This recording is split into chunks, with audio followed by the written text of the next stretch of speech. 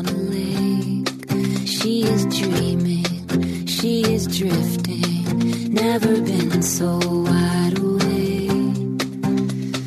Captured in the moment by the beauty all around her, there's nowhere else that she would rather be. Hello and welcome. This is Corinne Motakaitis, and you're listening to How She Really Does It, the place where inspiration and possibility meet. Hello, hello, hello. What is new with you? Well, my friends, what is new with me is I got back in the pool and swam this last week. Well, for those of you who may be shocked that I swam or what is the news, I haven't been in the water since August of 2019 when I was in Australia, when I was down under. So it's really big news. It was the first time I dove in, I swam. It felt so good to be back in the water and to notice things that I either forgot or didn't pay attention to. And it was the sound of the bubbles, blowing big bubbles and hearing it sound. And I felt like Dora in Finding Nemo. So it was really fun. And I got to get in a couple times this week and swim. And it just felt lovely. I think I've decided that I'm a warm weather or hot weather swimmer only. I've done my share of time of swimming in the cold and I'm not very interested. But there's nothing like swimming at the end of a hot day when the sun's kind of going down and diving in and taking off all the weight of the world and being in the water. So if you have a chance, my invitation for you is go for a swim and blow big bubbles and hear it in the water. Being around people, but the head in the water is one of the most peaceful experiences. And it was so lovely to be back. Today, I'm talking about compartmentalizing. And the reason I'm talking about this is that we've learned how to survive, but my friend, there's really a better way. And we've learned how to survive, many of us, by compartmentalizing. It's not a word that I use, but I've been noticing it a lot amongst people. And especially as we're getting through this global pandemic and COVID and the aftermath of it, and we're starting to see people who have been pushing things down. And it's really, really important to understand the differences of what we can do instead of surviving and moving into thriving. And that's my intention for you today, is to be able to thrive, because there really is a better way. So in today's show, I'm going to talk about compartmentalizing, what it is, how it's protected you, and then what we can do instead of compartmentalizing. So, in psychology, compartmentalization is defined as a defense mechanism where someone suppresses their thoughts and emotions. So, compartmentalization is a defense mechanism. It protects us, especially until we have the skills that where we don't need to protect ourselves, where we don't have to be defensive, we don't have to armor ourselves up. Remember, armor is the protection that we use, that we put on to keep ourselves safe. And the problem is, over time, when you think about having armor around your heart, it weighs us down. It's exhausting. And while it may have worked, over time, it's actually a burden. And so one of the things that becomes really important is to not be defensive. It's about being aware and instead cultivating the lives that we want. The other thing about when we compartmentalize is you have the potential to blow, right? When you're stuffing things down, when you're putting it aside, you're saying you'll deal with it later, it's going to build up and build up and build up. And you may find yourself getting really mad, getting really angry, having rage, blowing up at somebody else that's not even a part of the scenario. Or maybe you're experiencing that. Maybe you're on the experiencing side of somebody else who's been compartmentalizing, and then they offload their pain to you.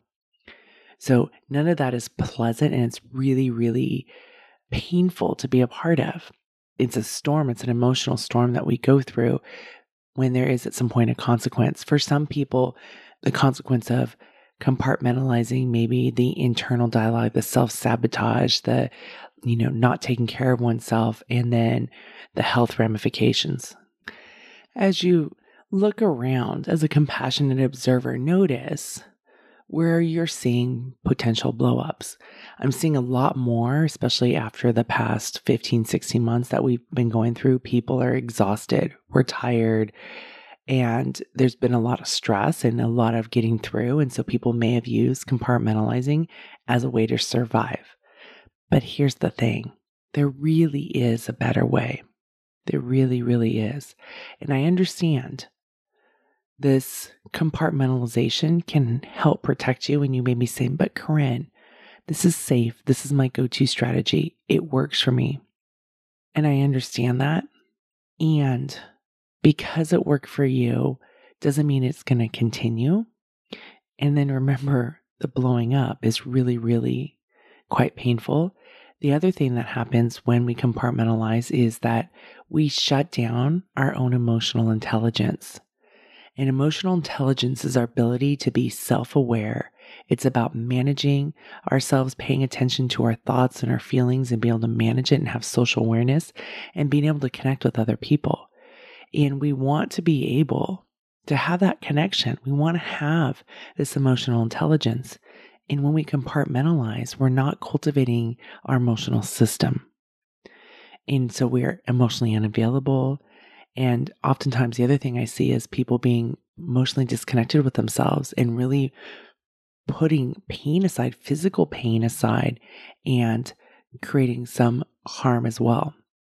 So what we want to do, well, you're like, no, Corinne, I don't want to. I want to compartmentalize. It's safe and it's secure. I get it.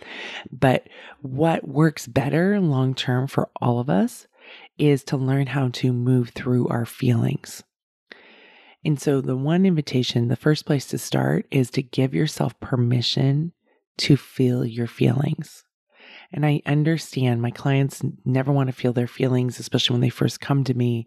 They're feeling shame. They're not feeling it. So they're either hiding away or they're approval whoring or they're gladiating, usually beating the crap out of themselves so that they can disconnect from shame. But none of those things feels good either. So instead, the invitation is for you to feel your feelings.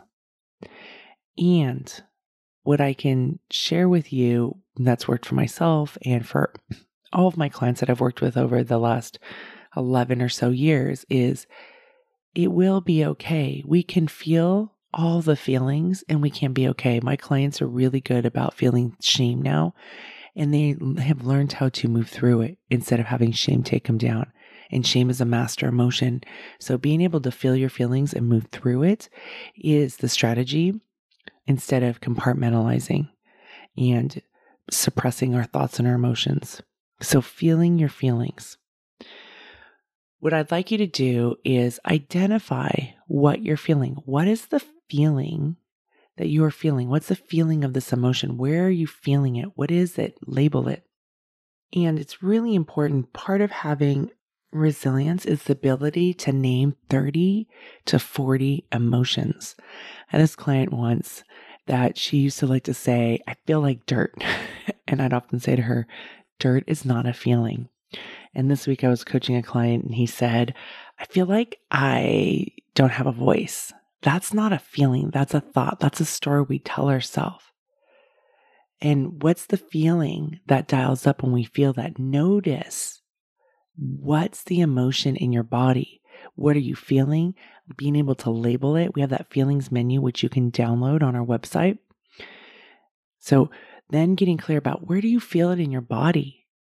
And for those of you that remember, Brene once asked on my show about, we'll put the link in the show notes to that interview about vulnerability and shame, but she talked about, her being able to understand the physical sensations of shame, and she knew what they were, and that helped her identify it. And then actually, instead of shame being this master emotion of taking you down, when you can identify it, when you're like, oh, this is what I'm feeling, it's actually a lot easier to move through. So everybody's shame symptoms, they're going to maybe be different, where you're going to notice in your body. There's not a right or wrong. It's about you being able to identify, where do you feel it in your body? What does it feel like? Is it fast? Is it slow? Is it hard? Is it soft? Is it prickly?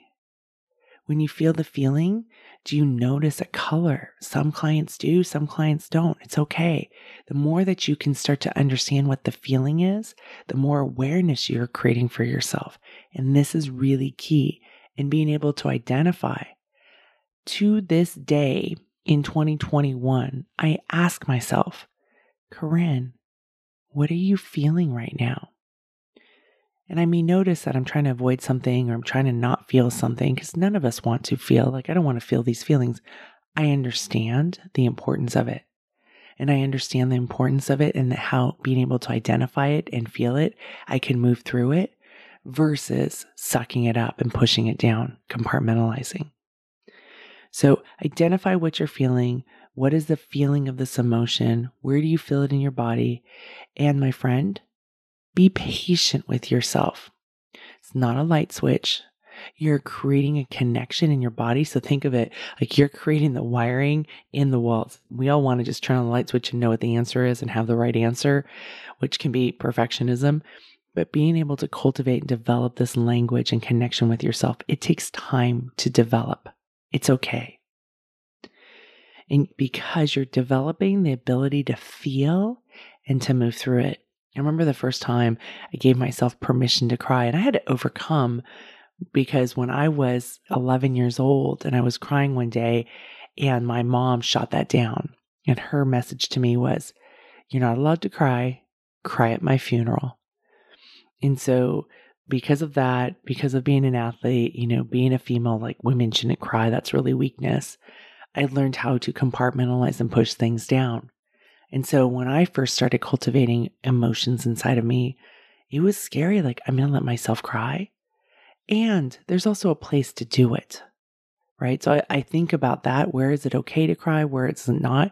And that comes down to the rule of, have they earned the right to hear my story? Have they earned the right to hold space for my emotions? Is this a safe space for me to unpack my emotions? And this is where it's different than compartmentalizing. Compartmentalizing is the pushing down, pushing away versus like right now I'm feeling this, I'm going to unpack it, but I'm not going to unpack it right here.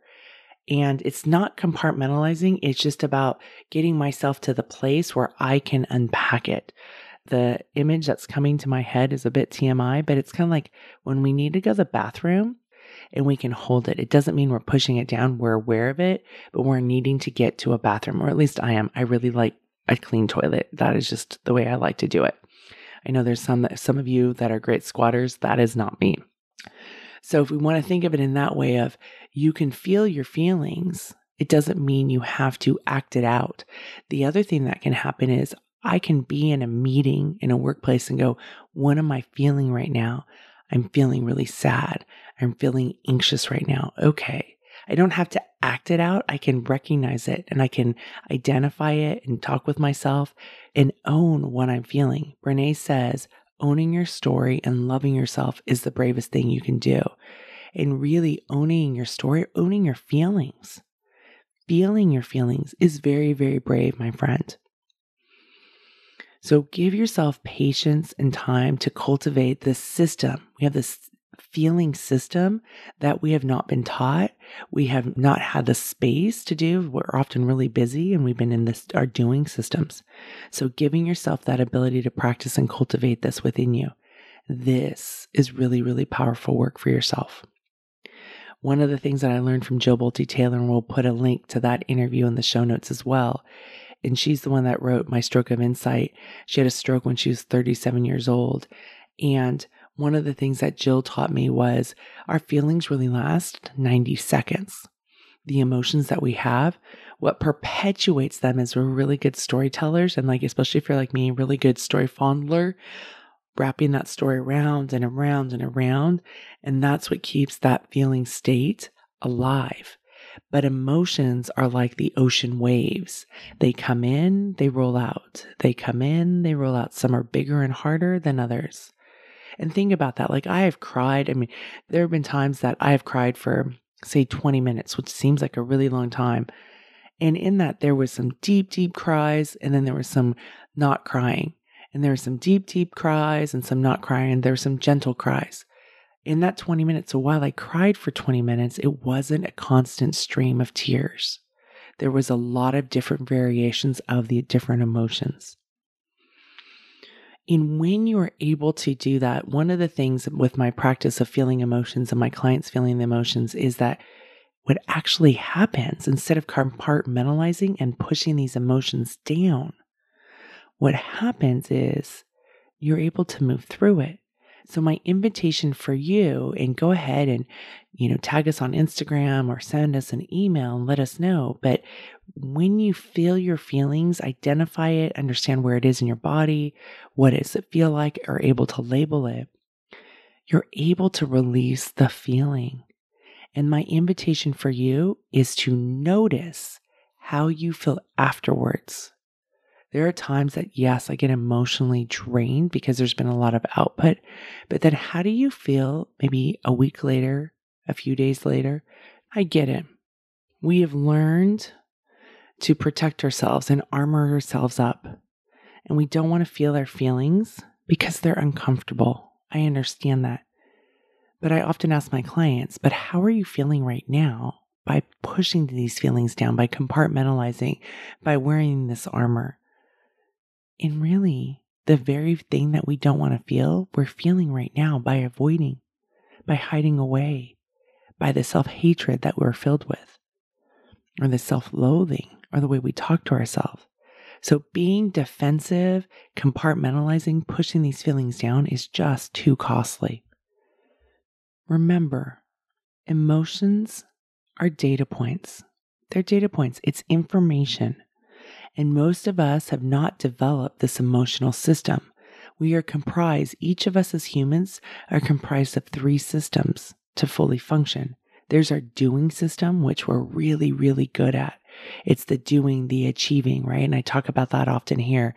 My clients are really good. They're overachievers. Really good at doing, because we think we're going to feel better because the promise we've all bought into is once I achieve, I will then feel better. I will feel worthy.